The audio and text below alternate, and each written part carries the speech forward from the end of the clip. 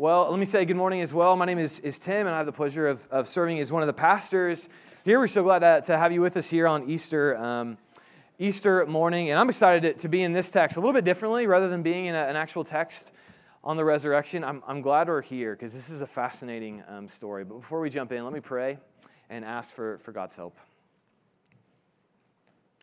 God, I confess when I hear Jesus saying that He said to a paralyzed man, get up and walk. To my ears, it almost sounds like pigs go and fly. God, it's just hard to imagine a man whose legs didn't work. He got up and walked out of the room, and yet, God, this story is here for a reason. Would you open our eyes to see its truth, its beauty? God, that would fill our own hearts with faith. We ask all these things in Jesus' name, amen. Well, I need help. If you know me, it's a well-established fact. It's not a surprise to you. If you don't know me, it wouldn't take long to establish that fact. Even on my best days, it's hard for me to actually have control over my life. A couple weeks ago, I came home from work, a day where I had accomplished far more than I had expected. It was a day where I might have even spoken to myself in the third person and just said, Tim, what a day. That was great. All right, pulled into my garage, and immediately the moment I get into my garage, in 2 seconds, that great feeling unravels. At the moment I open my car door, I hear 2 of my 3 kids screaming, losing their minds in their house. A few minutes later, I'd walk down into my basement, notice there was a pipe leaking that was ruining a part of my floor. And the best thing was that the moment I walked into my house, my wife stopped me and said, you have to go outside immediately and see this. And so I go outside, and this is what I see. The dead animal in a trash can, right? Like, it's amazing how fast, when I think my life's under control, it's actually not. How fast my life can unravel. At the moment I think I'm in control, it's amazing how I find out I'm not. And that day was pretty simple stuff that with enough time and energy I can probably fix. But as a pastor, I spend a lot of my time around people that are confronting things in their life they can't fix. I think of my good friend who is dying of cancer, and every PET scan reveals worse news.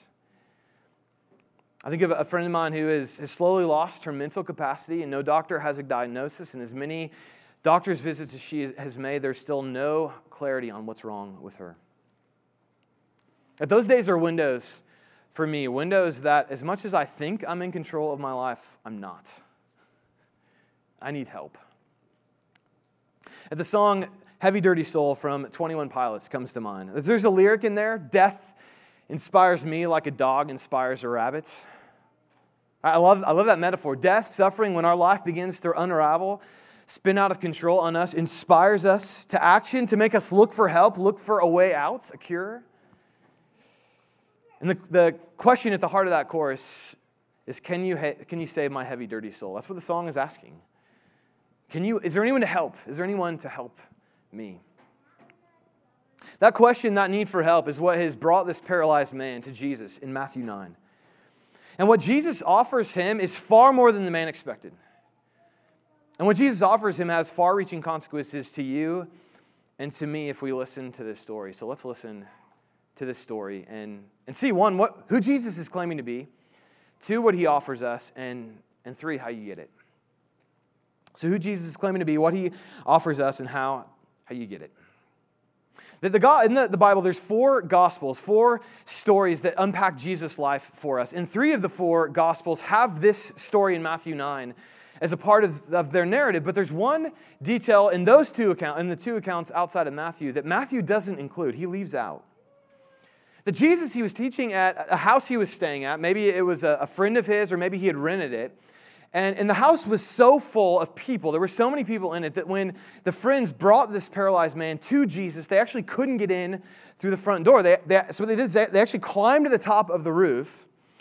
They opened up the roof, they tore open the roof, and they lowered the paralyzed man into Jesus that way. Which is a fascinating detail for Matthew to leave out. That imagine that. You let Jesus borrow your house. Right? Maybe he's a friend, maybe he's renting it from you, and think, what a great decision. Right? He's given an interesting sermon. He's brought all kinds of people to your house, maybe some important people. You maybe a chance to get a new job, get into some influential circles, right? This is a great decision when suddenly you're sitting there listening to Jesus give an amazing sermon when you look up and there's a man looking back down at you from a hole in your roof. Right? He peeks his head down, he looks around, and then he disappears. You wait a few minutes, and then you notice the roof right above Jesus' head, it's starting to crumble, and things are falling to the ground. And another hole opens up, but this time the hole's big enough for an entire man to be lowered through. And so they lower the man through you as you watch your roof be destroyed. And maybe I love this story because as a preacher, normally people do whatever they can to get out of a room when someone's preaching. Right? It's a great time for a little refill on the coffee, another donut, bathroom break. And I don't judge, just to be clear, because as a kid, I did whatever I had to do to get out of the room when a sermon started. Right? As a kid, I might have torn open a roof to get out of the room, not to get in. But that's what these guys do. They want to get to Jesus so badly, they're actually willing to tear open a roof to get near him. And it's fascinating because then what Jesus does next should shock us, or at least surprise us, or at least confuse us, right? That they lower this guy down, he's laid in front of Jesus, vulnerable, exposed in front of a crowd of people, and what Jesus says to him is, "You're a sinner, I forgive you. Your sins are forgiven." Which is why the crowd immediately reacts. I mean, some people are angry, some are offended, some are confused. And we shouldn't be surprised they'd have this reaction because what Jesus says here, it's insensitive and the crowd thinks it's blasphemous. Right? It's insensitive because what's happened here is you've had a paralyzed man vulnerably come and be laid before Jesus and before a crowd of people. Like clearly he's come to have new legs. And what Jesus says instead is I forgive you. It seems insensitive to the man and his vulnerability before Jesus. But also, it seems blasphemous that Jesus is speaking to a Jewish crowd which would have assumed, listen, you can't forgive sins without a sacrifice at the temple. A priest can't even say, I forgive you without a sacrifice. And for Jesus to say that, I forgive you with no sacrifice, it's blasphemous. You can't forgive without a sacrifice. And you have to understand what's going on in this moment. In this moment, Jesus, he's excluding himself from the category of nice religious teacher. Right? He's excluding himself from the category of a Gandhi or the Buddha or the Dalai Lama because he's saying something here that a nice religious person would not say. That when Jesus says, I forgive you, what he's claiming is he's God. Only God can forgive sin. Jesus knows that. The crowd knows that, which is why the crowd understands what Jesus is doing here. Jesus understands what he's doing here. The paralyzed man and his friend understand what Jesus is doing here. Do you? Because in our culture, I hear a lot of people talk about Jesus like he was a nice, decent, humble human being with good advice on how to live, right? Jesus seems like a nice guy. That's kind of the extent of the sentence we think of when we think of Jesus. Or even there are people who claim to follow Jesus, but Jesus, he's more of an advisor, right? More of good advice. And the bottom line is if you had a choice in your life and Jesus said go this way and you go that way, if it's hard enough, you're probably going to go that way, right? And listen, I just disagree with Jesus in that respect. But when you look at the Gospels, you cannot treat Jesus like that. He doesn't let you. Not when you think about what he actually said and did. For example, when Jesus, or anytime an angel appears in the Bible, people oftentimes try to worship angels. And the angels would always say, no, don't do that, right? Stop. I'm an angel. Don't worship me. But there are moments in the Gospels when people worship Jesus. But he doesn't stop them. He takes it. Or one of my favorite moments, there's a moment where Jesus is debating with some religious teachers, and Jesus basically says, I knew Abraham personally.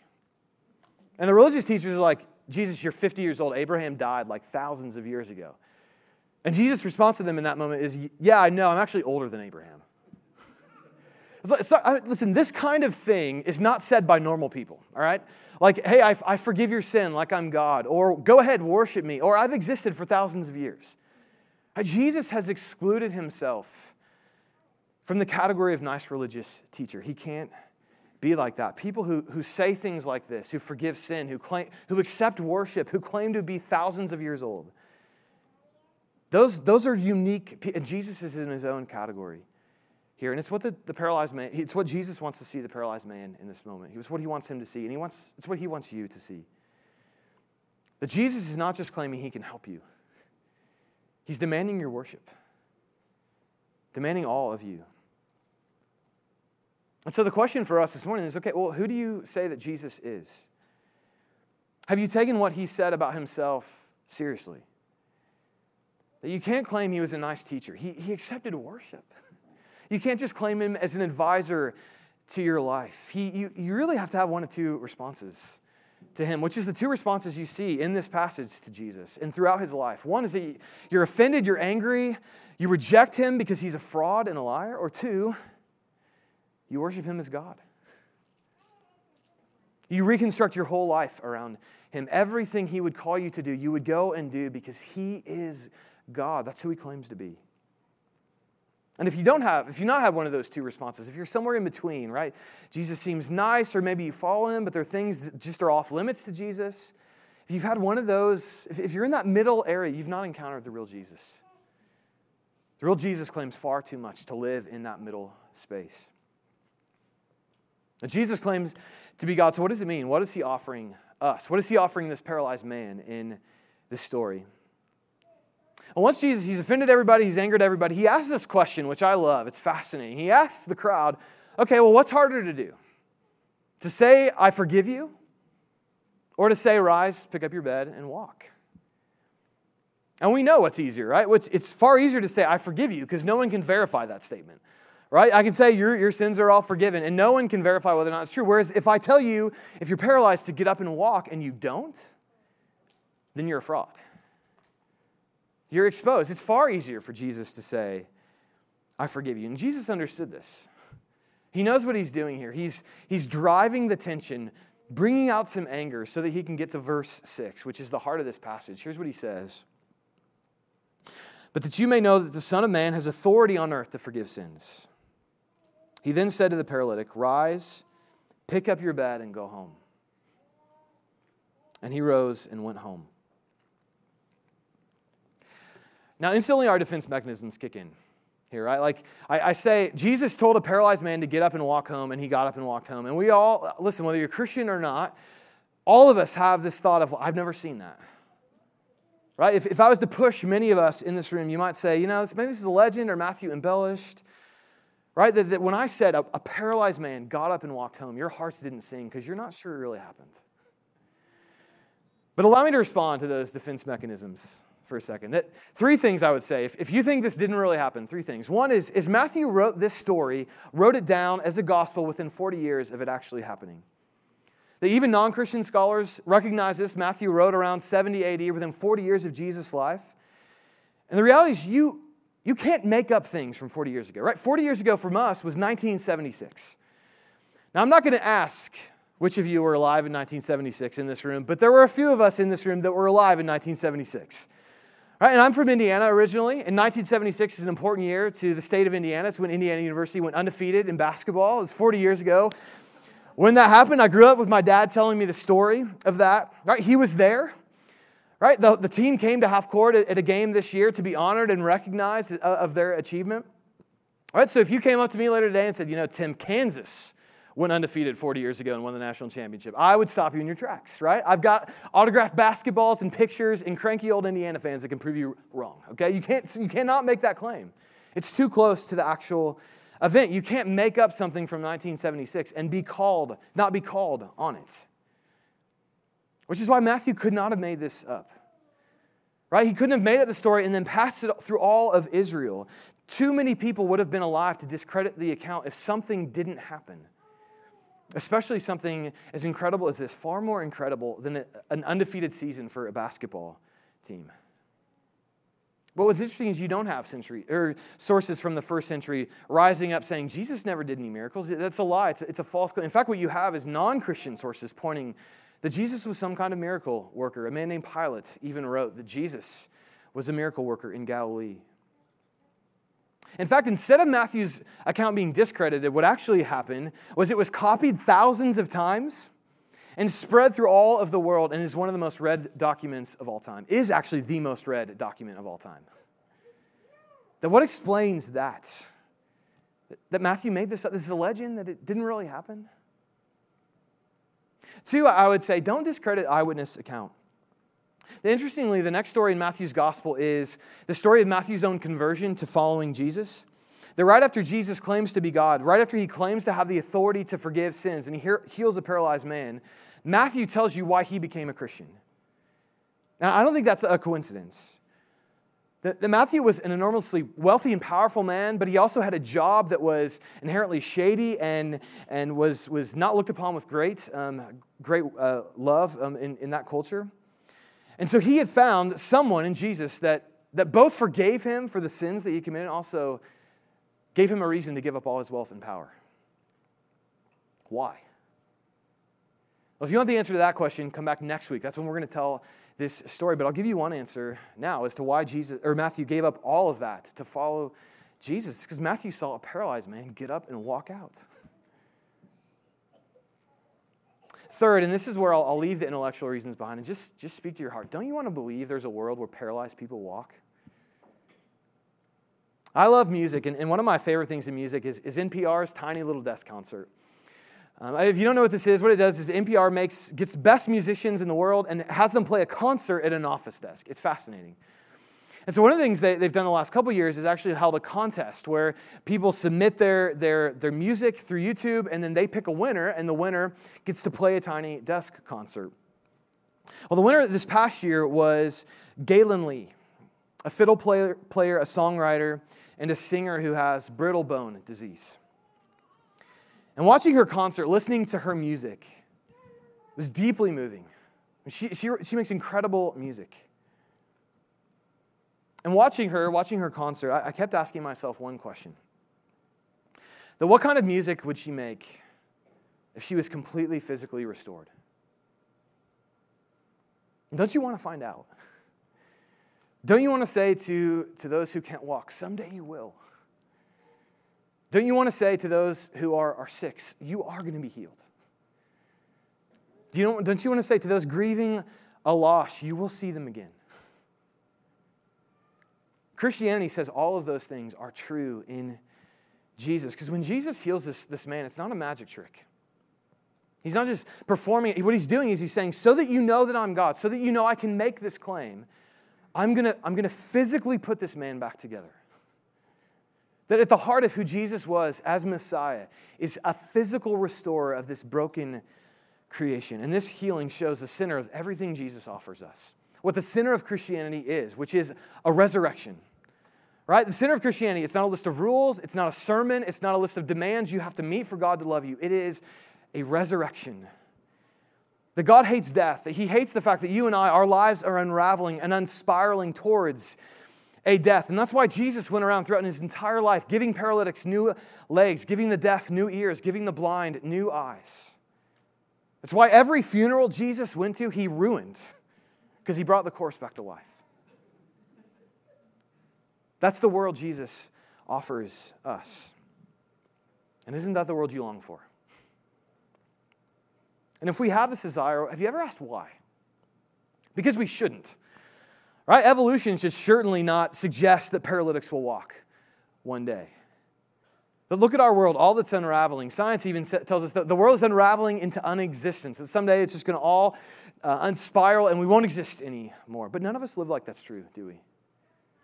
It's not why you work so hard to love your kids even when they scream at you, to do your work as well as you can even when things around you unspiral against you. It's why you want to make a lasting contribution to this world that will last beyond your death. And I would just ask, if we have all of these desires, why?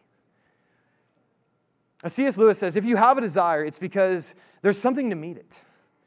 All right, last night I heard my 5-month-old wake up many times crying, screaming, because he knows there's food. A duck knows there's water to swim. And we want to say that there is death beyond, or there's life beyond death, that a paralyzed man will walk, that the blind will see, the deaf will hear. We have those desires because there is resurrection. There is resurrection life, and that's what Jesus offers this man and us in this story. What Jesus offers us is a life where no matter what unravels around you, He can put it back together. right? Whether it's something now that you're facing that you're not sure of, or even when the day comes that death is going to get you and it's going to unravel to that point, even then Jesus gives us a hope beyond this grave because his life is a resurrection life. That even when what unravels for us is death itself, what Jesus would say to us is go ahead, grieve your loss, go into your tomb. He can fix that too. Because on Easter, we proclaim an empty tomb. And if that tomb is empty, then there's nothing Jesus cannot put back together that has unraveled in your life. Nothing. It's what he offers us, is resurrection life. And do you believe that? Do you have that hope? Is that your daily experience? And no matter what falls apart around you, you know Jesus is going to come and make all things new. So that's what Jesus offers us because he claims to be God. So how do we get it? And I love this text because it shows two things that you have to do right up front. If you want Jesus, you want his resurrection life, there's two things you have to do. One, you have to be willing to tear open a roof to get it. And two, you have to come with friends. Right? You have to be willing to tear open a roof. This man and his friends are willing to open someone's roof to get to Jesus.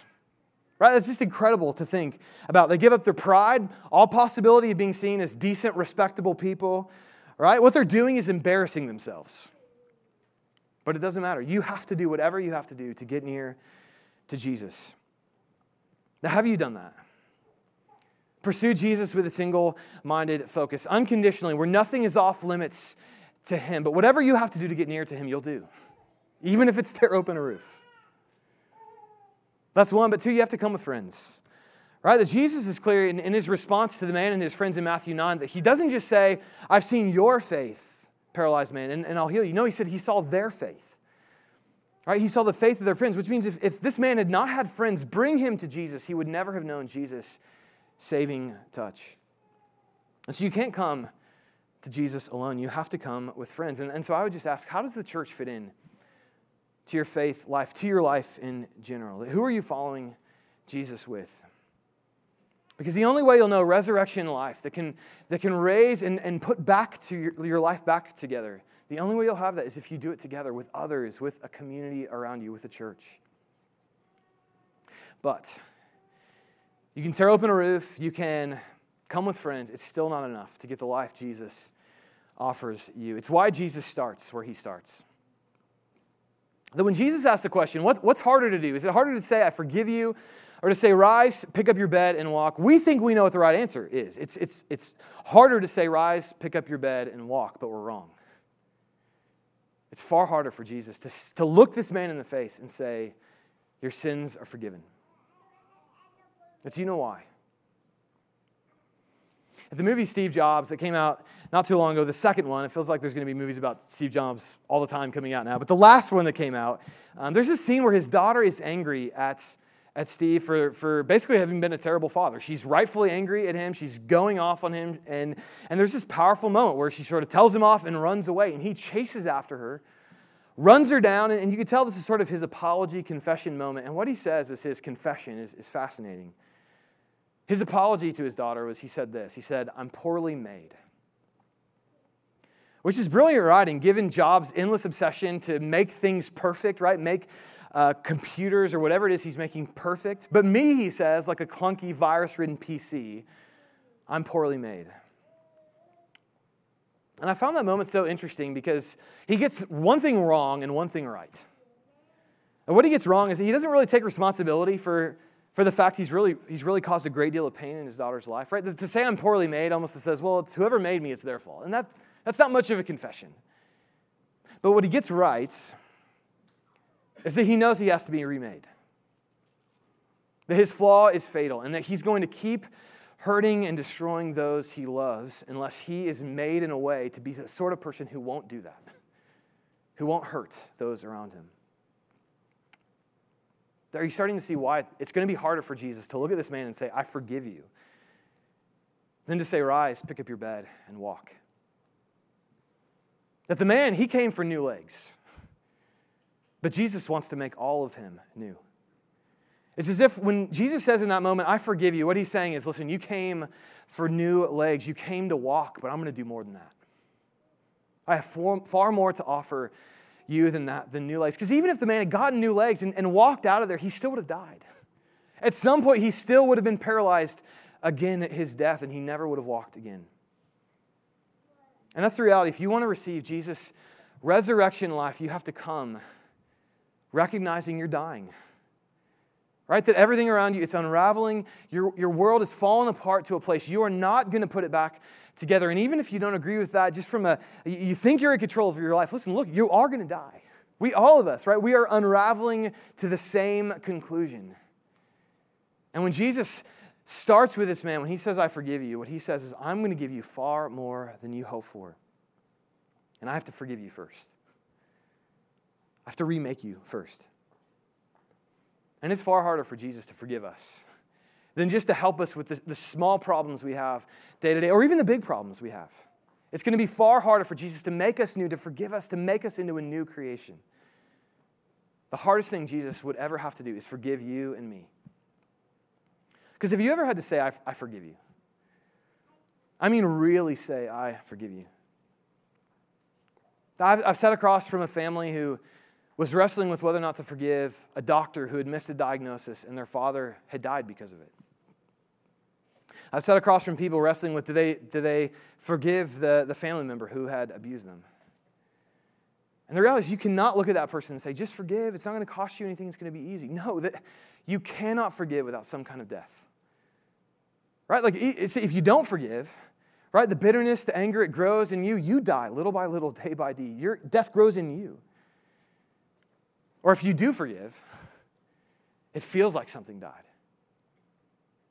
Right? The true forgiveness, it requires a death always. And the question for us then begins, well, what has to die for us to be forgiven? What has to die for Jesus to look this man in the face and say, I forgive you? Because that's one reason the crowd is right to be angry with Jesus. There is not forgiveness without a sacrifice. There can't be.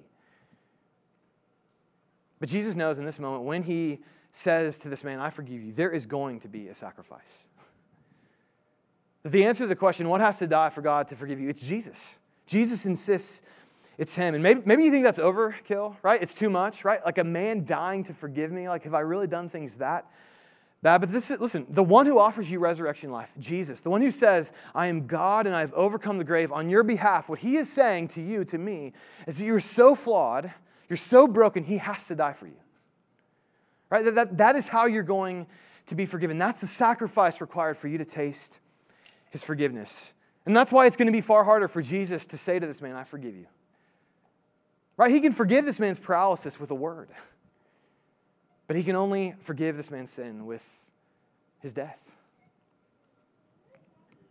And Jesus, ultimately, he's not interested in this man rising from his mat and walking, but for this man to rise from his tomb and walk into a world where there is no paralysis, there is no death, and there is no sorrow. And the only way Jesus is going to do that, the only way that this man could know that life, is if Jesus himself laid down and was nailed to a cross on his behalf. And Jesus did, listen, he did all of that for you and for me, to forgive us and to ruin our funerals. Right? That's Easter's great promise, that the church now exists to be agents of this resurrection life. That Jesus has broken open his tomb and brought new life and new creation into our world. And we are the church, exist to announce that news to this world.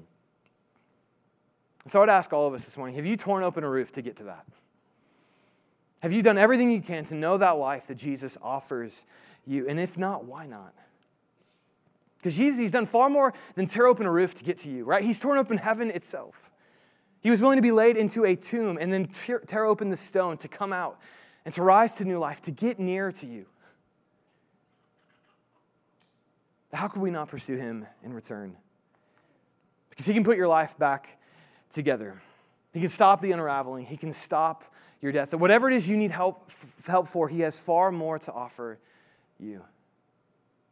So like this man, come to Jesus' feet. Come vulnerable, exposed, knowing you're dying. Let him forgive you. And then take up your bed and go home. Let's pray.